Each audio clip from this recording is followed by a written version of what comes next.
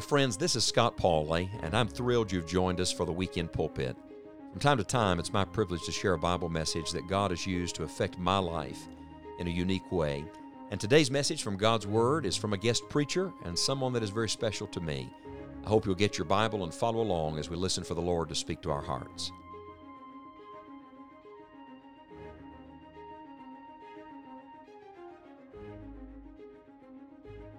I'd like you to take the Word of God, please, and turn with me in the Old Testament to the book of Exodus.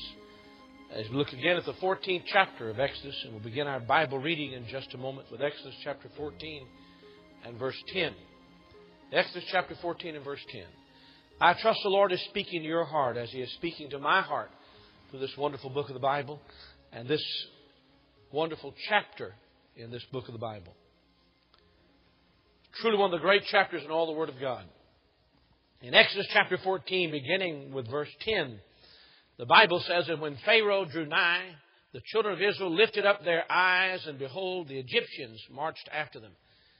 And they were sore afraid, and the children of Israel cried out unto the Lord. And they said unto Moses, because there were no graves in Egypt, hast thou taken us away to die in the wilderness? Wherefore hast thou dealt thus with us, to carry us forth out of Egypt? Is not this the word that we did tell thee in Egypt, saying, let us alone, that we may serve the Egyptians? For it had been better for us to serve the Egyptians than that we should die in the wilderness. And Moses said unto the people, fear ye not. Stand still and see the salvation of the Lord, which He will show you today. For the Egyptians whom ye have seen today, ye shall see them again no more. The Lord shall fight for you, and ye shall hold your peace. And the Lord said unto Moses, wherefore criest thou unto me, speaking to the children of Israel, that they go forward? But lift thou up thy rod, and stretch out thine hand over the sea, and divide it, and the children of Israel shall go on dry ground through the midst of the sea. And I, behold, I will harden the hearts of the Egyptians, and they shall follow them. And I will get me honor upon Pharaoh, and upon all his host, and upon his chariots, and upon his horsemen. And the Egyptians shall know that I am the Lord, when I have gotten me honor upon Pharaoh, upon his chariots, and upon his horsemen. And the angel of God, which went before the camp of Israel, removed and went behind them. And the pillar of the cloud went from before their face and stood behind them. And it came between the camp of the Egyptians and the camp of Israel. And it was a cloud and darkness to them, but it gave light by night to these, so that the one came not near the other all the night. And Moses stretched out his hand over the sea, and the Lord caused the sea to go back by a strong east wind all that night. It made the sea dry land, and the waters were divided. And the children of Israel went into the midst of the sea upon the dry ground, and the waters were a wall unto them on their right hand and on their left. And the Egyptians pursued and went in after them to the midst of the sea, even all Pharaoh's horses, his chariots, and his horsemen. And it came to pass that in the morning watch the Lord looked unto the host of the Egyptians through the pillar of fire of the cloud, and troubled the host of the Egyptians, and took off their chariot wheels, that they drave them heavily, so that the Egyptians said, let us flee from the face of Israel, for the Lord fighteth for them against the Egyptians. And the Lord said unto Moses, stretch out thine hand over the sea, that the waters may come again upon the Egyptians, upon their chariots, and upon their horsemen. And Moses stretched forth his hand over the sea, and the sea returned to his strength when the morning appeared, and the Egyptians fled against it. And the Lord overthrew the Egyptians in the midst of the sea. And the waters returned and covered the chariots and the horsemen, and all the host of Pharaoh that came into the sea after them. And there remained not so much as one of them. But the children of Israel walked upon dry land in the midst of the sea, and the waters were a wall unto them on their right hand and on their left. Thus the Lord saved Israel that day out of the hand of the Egyptians. And Israel saw the Egyptians dead upon the seashore. And Israel saw that great work which the Lord did upon the Egyptians. And the people feared the Lord. and believed the Lord and His servant Moses. If you're in the habit of marking things in your Bible, I want you to mark this amazing expression given to us in verse 31. The people feared the Lord. The people feared the Lord. When I was just a young fellow starting out in college, I went to a little junior college. It just happened to be a little Methodist junior college in Madisonville, Tennessee. And by requirement, I was to take a Bible class. And I can still remember in that Bible class that I had a liberal teacher who did not believe all the Bible was the Word of God. And this particular teacher, a woman, worked very hard to try to convince us that this was not the Red Sea that the children of Israel passed through, but the Sea of Reeds. It was only just a body of water about knee deep. But the thing she could never get across is how all those Egyptians could drown in knee deep water. How knee deep water could close upon their chariots, upon their horses and horsemen. That every Egyptian could drown in knee-deep water like that. It just really made no sense at all. And by the way, when you try to take the Bible apart, you wind up falling apart yourself. You know? This is the Word of God, and I believe every word of it. I believe every word of it. I'm like the old preacher who said, if the Bible said that Jonah swallowed the whale, I'd say amen. Yeah. Somehow or another, He got her down. If God says it, that settles it. And God said these things in the 14th chapter of Exodus, and we believe them. No wonder when these walls of water were provided for the Israelites to walk through on dry ground, as God caused this east wind to blow and dry up the surface of the sea, and they walked through on dry ground. No wonder when they got the other side and saw God closed the walls of water upon the Egyptians. No wonder the Bible says, then they feared the Lord. The people feared the Lord. Notice early on in this chapter, the people cry out in fear of the Egyptians. This is very important to make note of. In verse 10, when the Pharaoh drew nigh, the children of Israel lifted up their eyes, and behold, the Egyptians marched after them, and they were sore afraid. Afraid of the Egyptians.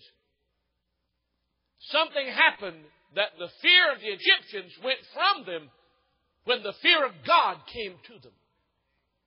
We're going to learn more about that. Moses said, fear not. Stand still and see the salvation of the Lord. And after they stood still, they were able to go forward. I think it's amusing that Pharaoh decided that the wilderness had entangled them. The land had shut them up. The wilderness had shut them up. And they were entangled in the land. He didn't realize what God was doing.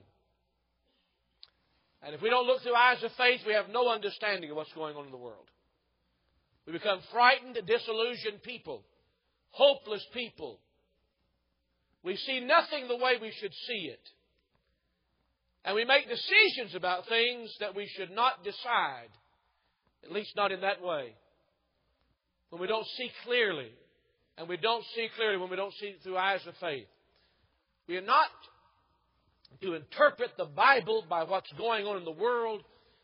We interpret what's going on in the world by seeing through the Scriptures to that. The world is not the commentary on the book. This book is a commentary on what's going on in the world. The people feared the Lord.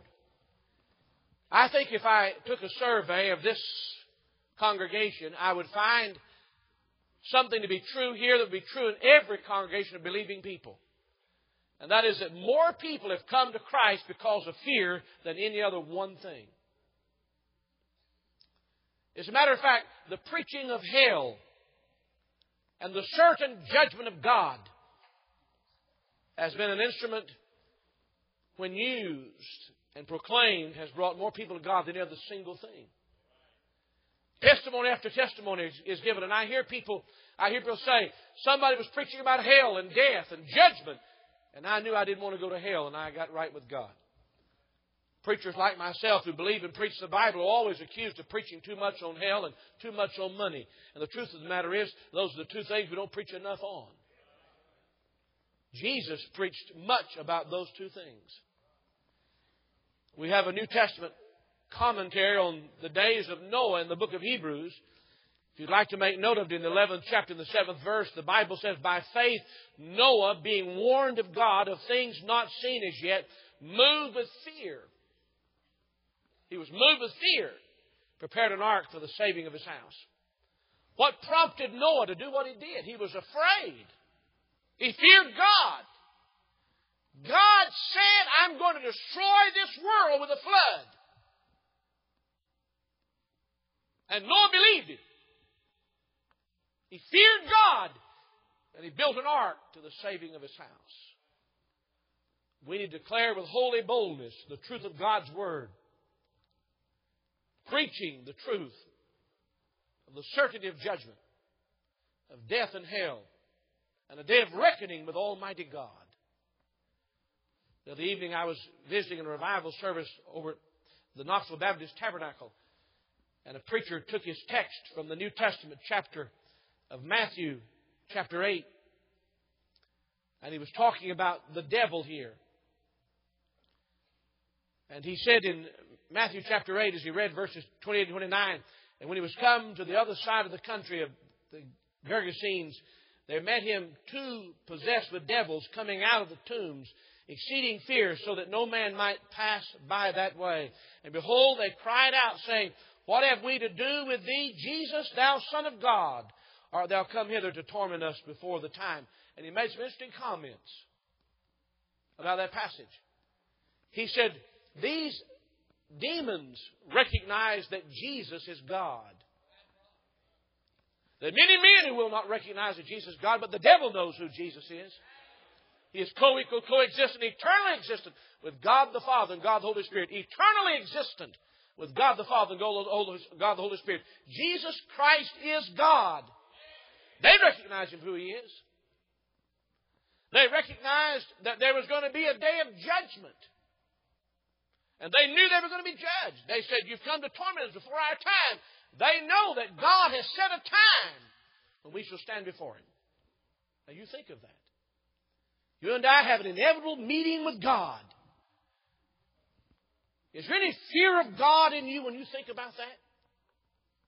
That you're going to stand face to face with God Almighty. Do you ever think about that? If you believe that, and believe this Bible is true, it ought to do something to you. No doubt about it. It ought to do something to you. I want us to look back at this chapter in Exodus chapter 14 and see this transition that the people go through. When the fear of the Egyptians is removed and the fear of God comes to their lives. The people, the Bible says, the people feared the Lord. I want you to make some special note of things. Number one, when people fear the Lord, they know that God will do what He says He will do. They know that God will do what He says He will do. Now remember that the Bible teaches us that Moses was leading the children of Israel. And God specifically said to Moses, I want you to make a turn. As a matter of fact, the Bible says in verse 1, and the Lord spake unto Moses, saying, speak unto the children of Israel, that they turn and encamp before Pi-hahiroth. That interesting word that's difficult for me to pronounce means the place of freedom. The place of freedom. Now, that's where they got boxed in. That's where they were entangled. That's where they were trapped in the wilderness. And it means the place of liberty or the place of freedom. It's almost as though, folks, God has a sense of humor. He says, I'm going to take you and put you in a box, and nobody's going to think you can get out. But the name on that box is the place to make you free. Because there is no freedom like freedom in the Lord. When you come to know the truth, and the truth sets you free. when you look like you're imprisoned and there's no escape, I'm going to make a way where nobody believes there can be a way. And you're going to learn what it's truly like to be free in the Lord. I thank God for the freedom I have in Christ. And people who fear the Lord know that God will do what He says He's going to do. The Bible says in verses 13 and 14, and Moses said unto the people, Fear ye not, stand still and see the salvation of the Lord, which He will show you today. For the Egyptians which ye have seen today, ye shall see them again no more forever. The Lord shall fight for you, and ye shall hold your peace. Notice that. And then mark verse 25. The Bible says, and took off their chariot wheels, that they drave them heavily, so that the Egyptians said, Let us flee from the face of Israel, for the Lord fighteth for them against the Egyptians. Now they're saying the same thing God says. God said, I'm going to fight for you. And now they say, God is fighting for the Egyptians. God is fighting against us. As a matter of fact, they use this word Lord. They actually have called the name Jehovah. They're saying the God of the Hebrews. The same God that they talked to us about when God spoke to Moses through the burning bush and said, Go down and speak to Pharaoh. And Moses said, Whom shall I say has sent me? And God said, Tell him I am has sent you. And when he came to the court of the Pharaoh and told him about the Hebrew God, the Bible says that Pharaoh blurted out, I don't even know your God. And I will not do what your God says. And God heard what he said. And in so many words, read it for yourself. The Lord said, when I'm finished with them, they'll know who I am. And now they're saying, as they're about to perish in the sea, this God of the Hebrews, Jehovah, when you find in your King James Version of the Bible, this word Lord spelled in all capitals, it's a translation of the name Jehovah God. Jehovah, the covenant God of the Hebrews. And they said, it is Jehovah who is fighting against us for them. Just like God said He would do. You see, when people fear the Lord, they know that God will do what He says He will do. The Word of God says they went through by faith. Now, I can only use a little bit of a sanctified imagination to imagine how this was happening. Because had God parted all the water and made a road for them on dry ground all the way through the sea, I don't believe that would have been faith. It would have been sight. I believe they had to walk and then begin to see the water unfolding where it was dry and opening up and opening up and opening up before them. They had to believe God.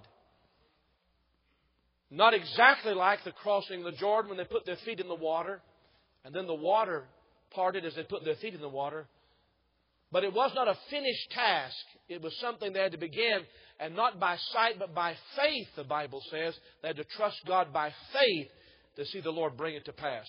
But when you fear God and trust God for who He truly is, when you have this holy reverence of God, when you reverence God and come before Him with bowed head, and you believe God for who He is, and you see Him high, exalted, and lifted up, and you truly fear the Lord, then you know that God will do what He said He will do. People who fear the Lord.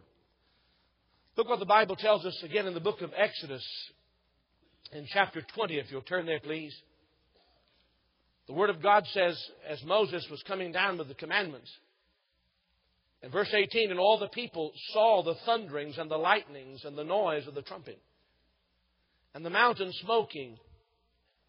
And when the people saw it, they removed and stood afar off. And they said unto Moses, Speak thou unto us, and we will hear. But let not God speak with us, lest we die. And Moses said unto the people, Fear not, for God is come to prove you that His fear may be before your faces, that ye sin not. God says here in His Word, when you fear God as you ought to fear God, it affects your life in such a way that you sin not. That leads me to give you a second thing I want you to write down. The people who fear the Lord establish a principle in life that guides all of life. They establish this principle in life that guides all of life. All of my life is guided by the fear of the Lord. All of my life. When we fear God as we ought to fear God, that principle of fearing God, what comes about in your life because of fearing God, guides all the rest of your life. Every part of it. Let me show you a few things from the Bible. If you look in the book of Isaiah with me, to the 8th chapter, the Bible says in Isaiah chapter 8 and verse 13, "Sanctify the Lord of hosts Himself, and let Him be your fear, and let Him be your dread." When you let God be your fear and let Him be your dread, in verse 14 of chapter 8 in Isaiah, the Bible says, "And He shall be a sanctuary." As God is your fear and God is your dread, as you fear God, properly fear God, He becomes a sanctuary for you. Now the story in the 7th chapter of Isaiah is preliminary to this.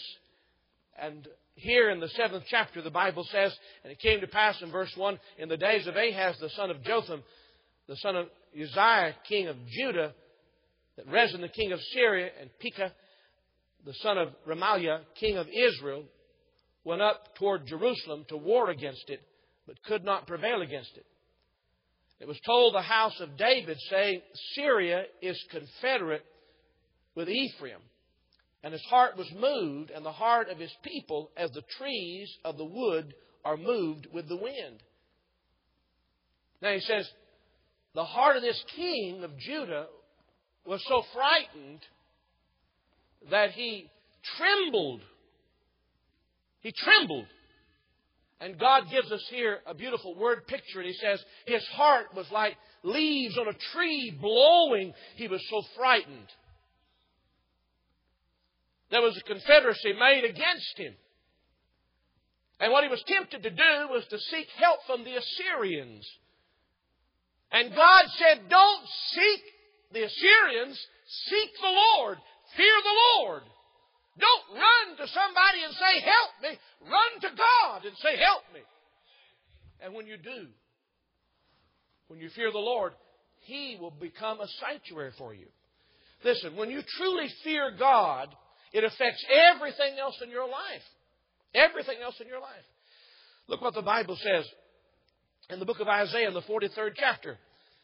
The Word of God says in verse 1, "But now thus saith the Lord that created thee, O Jacob, and He that formed thee, O Israel, fear not, for I have redeemed thee. I have called thee by thy name. Thou art mine. When thou passest through the waters, I will be with thee. And through the rivers, they shall not overflow thee. When thou walkest through the fire, thou shalt not be burned, neither shall the flame kindle upon thee. For I am the Lord thy God, the Holy One of Israel, thy Savior. I gave Egypt for thy ransom, Ethiopia and Sheba for thee, since thou wast precious in my sight. Thou hast been honorable, and I have loved thee. Therefore I will give men for thee and people for thy life. Fear not, for I am with thee. I will bring thy seed from the east and gather thee from the west. I will say to the north, give up, and to the south, keep not back. Bring my sons from far and my daughters from the ends of the earth. Everyone, even everyone that is called by my name, for I have created him for my glory. God says, when you fear me, fear thou not these others. That leads me to a third thing. I want you to write it down. People who fear God remove fear of other things and other people. If you want to know how to get over a fear, then fear God, and the fear of God will get you over other fears. In other words, fear of the greatest will remove the fear of all lesser things. When I truly fear God, I know that God is going to take care of me and nothing can harm me. except what God might permit in my life for my own good. If I'm truly fearing God like I ought to fear God, then everything else is lessened and can be removed that's a fear to me. Take, for example, if a man in the ministry is intimidated by some other man, and he's afraid of that man or afraid of that woman, as the prophet Elijah was afraid of wicked Queen Jezebel. It is not dealing with Jezebel or dealing with those people that we need to do. It is having the fear of God and knowing God's going to protect you and take care of you. And these lesser fears can be removed when you fear the greater, when you fear the Lord. You think anything that troubles you, anything that upsets you and keeps you torn up all the time, the answer to that is to fear God. If you worry about your health all the time, fear God, who has blessed you and given you life. And when you fear God, you won't let those things trouble you all the time. Every problem I have, everything that I have to deal with that causes me to have anxiety about one thing or the other, or to be anxious, the least bit anxious about something, it's not that thing, it's a lack of fearing God like I ought to fear God. If I could be controlled by circumstances and things, and all the devil would have to do is load his gun with circumstances and things every day. He'd keep me upset every day, keep me torn about something every day. But that's not the way it works. The way it works is if you and I fear God like we ought to fear God, then everything else is diminished until it's removed because of fearing the greater, removing the lesser. How did you get rid of the fear of the Egyptians? You children of Israel, how did you get rid of the fear of the Egyptians? Why don't you fear the Egyptians anymore? Because we fear God and we know God can take care of the Egyptians. When you begin to fear God like you ought to fear God, then other fears are removed. Anything you're frightened about, anything you're troubled with, anything that attempts to overcome you, you just let it bother you far beyond what it'll bother you, that can be dealt with only through fearing God and giving God His rightful place in your life. Perhaps you're driving down the highway and you're in a tight situation. It could be something where you're frightened a bit. How do you deal with that fear? You deal with that fear by knowing there's a greater, the God of heaven and earth has got you in His hand. He's going to take care of you. And you can be saying, Lord, I know I'm safe with you. You're going to care for me. In other words, every fear is dealt with by fearing God, and He removes all the lesser fears. No wonder the Bible says the people feared the Lord. God wants to bring us to a place where we're not blown about, where we don't tremble at the thought of every other thing in the world. We simply fear God like we ought to fear God. And He deals with all these other things as we fear Him. In so many churches today, the right vision of God has been lost. If you remember, we cannot worship God to any greater degree than we exalt Him and fear Him in our lives. And this belittling of God, if you pardon the expression, the humanizing of God, the overemphasis on the humanity of God, everything from speaking in such ways as the man upstairs or our big buddy or whatever remark that might be made that is emphasizing the humanity to the loss of the deity. Portraying Christ in such a way that He's just one of our good friends.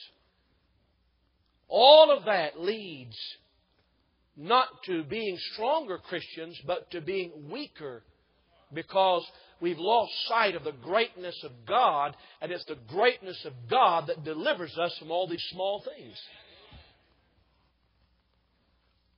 I want to show you something. If you look in the Gospel records in the book of Luke, the 12th chapter, I'd like to read the entire chapter, but I won't. But let me read a portion of it. Beginning with verse 2 in Luke chapter 12, the Bible says, "For there's nothing covered that shall not be revealed, neither hid that shall not be known. Therefore whatsoever ye have spoken in darkness shall be heard in the light. And that which ye have spoken in the ear and closets shall be proclaimed upon the housetops." Now you think about that. Every word, every private conversation I've had, God said it's going to be open for everybody. Do you fear God? You say, well, I fear some of those things being repeated. Well, if you feared God, you wouldn't have said them to begin with, and neither would I. Listen to what he says. I say unto you, verse 4, my friends, be not afraid of them that kill the body, and after that have no more that they can do. But I will forewarn you whom you shall fear. Fear him which after he hath killed hath power to cast into hell. Yea, I say unto you, fear him. What do you think this verse, this one verse, meant to martyrs who were going to have their bodies put to death? I wish you'd do a little research. Pick up a copy of the abridged work of Fox, Book of Martyrs. You can't get the whole thing. It comes in many volumes, but you can get an abbreviated part of it. Or get something we've printed here through Crown Publications on martyrs and the death of martyrs. Read a little of it about how they faced their opposition, how they faced their enemies with great faith in God. And in the presence of God, conscious in the presence of God, the God whom they feared, all these accusers and enemies and people who sought to put them to death, and did put them to death, were as nothing in the presence of God. They learned the secret of not fearing the one who could just kill the body, but rather fearing the one who could cast them into hell. And they put their faith in Christ and would not be cast into hell. And all they had was a body loss, but they gained an eternal reward. Fearing God, the greater, removes all the lesser fears. And the way to deal with lesser fears and all the anxieties we go through, all the anxious moments we have, is giving God His rightful place in our lives. We've sort of twisted the thing today. We've gotten it backwards. In the book of Acts, the Bible tells us in Acts chapter 9, in verse 30, which when the brethren knew, they brought him down to Caesarea and sent him forth to Tarsus. Speaking here, of course, of Paul. In verse 31 of Acts 9, the Bible says, then had the churches rest through all Judea and Galilee and Samaria, and were edified, and walking in the fear of the Lord and in the comfort of the Holy Ghost were multiplied. Which comes first, the fear of the Lord or comfort? The fear of the Lord. What we try to do today is to make everything comfortable. Then we throw in a little talk about the fear of God. I'm guilty. I'm guilty because I know that preaching, the kind of preaching that needs to be done, rubs the grain the wrong way. It goes against the grain. All of us have a temptation to be accommodating. We even excuse our accommodation. I'm thinking of an article now, a little parenthesis here, written by Noel Smith on gentlemen. We excuse our accommodation by trying to be more gentlemanly about things. And I certainly believe in being gracious and kind. But we need some raw-boned, leather-lung preaching that makes us think about eternity. I want you to know that when the thought of heaven and hell and Christ's death, burial, and resurrection and certain judgment got hold of my life and gripped my life, it's the thing that began the journey for me of full surrender to the Lord, for God to have His perfect way in my life. Some sort of passé Christianity where just a little of this, a little of that, and sort of a comforting kind of faith, getting along with everybody, would never have been what it took to get me to where I ought to be in my own personal life. And we know that people need to be confronted, if I may say, with just the bare bones. As the kids would say, to tell it just like it is. We know that. To talk about God for who He is, a consuming fire. A consuming fire. Not some man upstairs or some big buddy who's going to help us. But a God of heaven and earth who spoke the world into existence. A God before whom sinners cannot stand. apart from being washed in the blood of the Lamb. And we need preaching, strong Bible preaching this way. The fear of God, and then we'll have comfort. But all this comfort is pretense without first the fear of God. Many people have found a way to find relief for a while in their religion. And they're going to go to hell, many of them, relieved in their religion and not confronted with who God is and their sinfulness and the only way of salvation. The Bible says the people feared the Lord. They feared the Lord. And I say to you, if we're going to do what we ought to do and be what we ought to be, it shall never happen until the fear of God is returned to our lives. In Romans chapter 3, God gives us a long list, the sinful list of indictment, sinful things against the human race. The Word of God says in verse 9, "What then? Are we better than they? No, in no wise. For we have before proved both Jews and Gentiles. They are all under sin. As is written, there is none righteous, no, not one. There is none that understandeth. There is none that seeketh after God. They are all gone out of the way. They are together become unprofitable. There is none that doeth good, no, not one. Their throat is an open sepulchre. With their tongues they have used deceit. The poison of asp is under their lips, whose mouth is full of cursing and bitterness. Their feet are swift to shed blood. Destruction and misery are in their ways.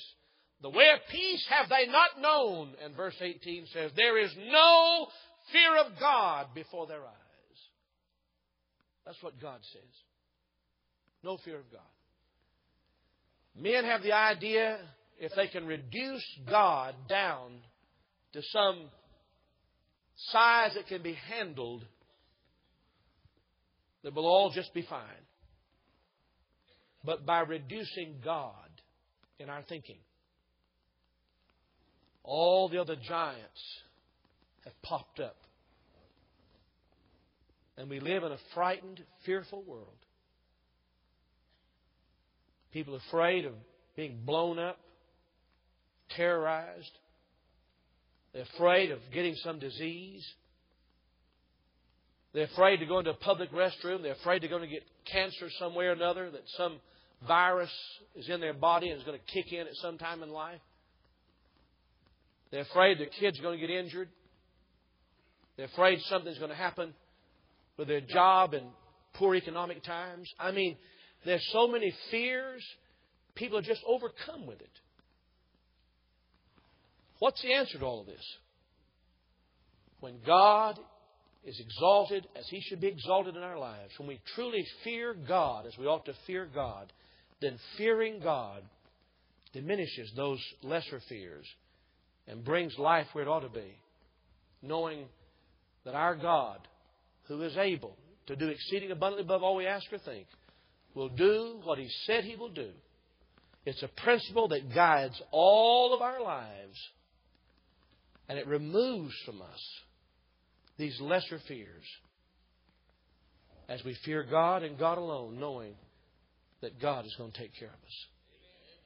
But I've noticed the people who just press on and stay everlastingly at it and walk on the sunny side and get things done are the people who walk consciously in the presence of God, and they see God high exalted, lifted up, and they're not deterred or distracted all the time about all these little insignificant things.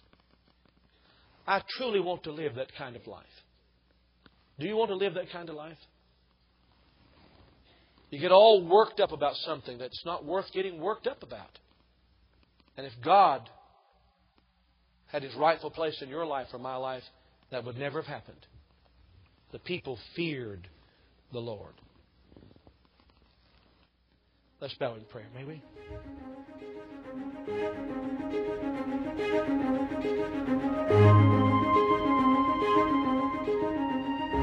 There's nothing like the preaching of God's Word to bring comfort and conviction at the same time.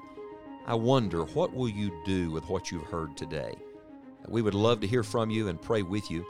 you may contact us at enjoyingthejourney.org. That's enjoyingthejourney.org. I hope you'll be faithful to attend a Bible preaching church wherever you are this Lord's Day, and then join us as we continue our devotional study of the Word of God on Enjoying the Journey in the new week. May God bless you, and thank you for listening.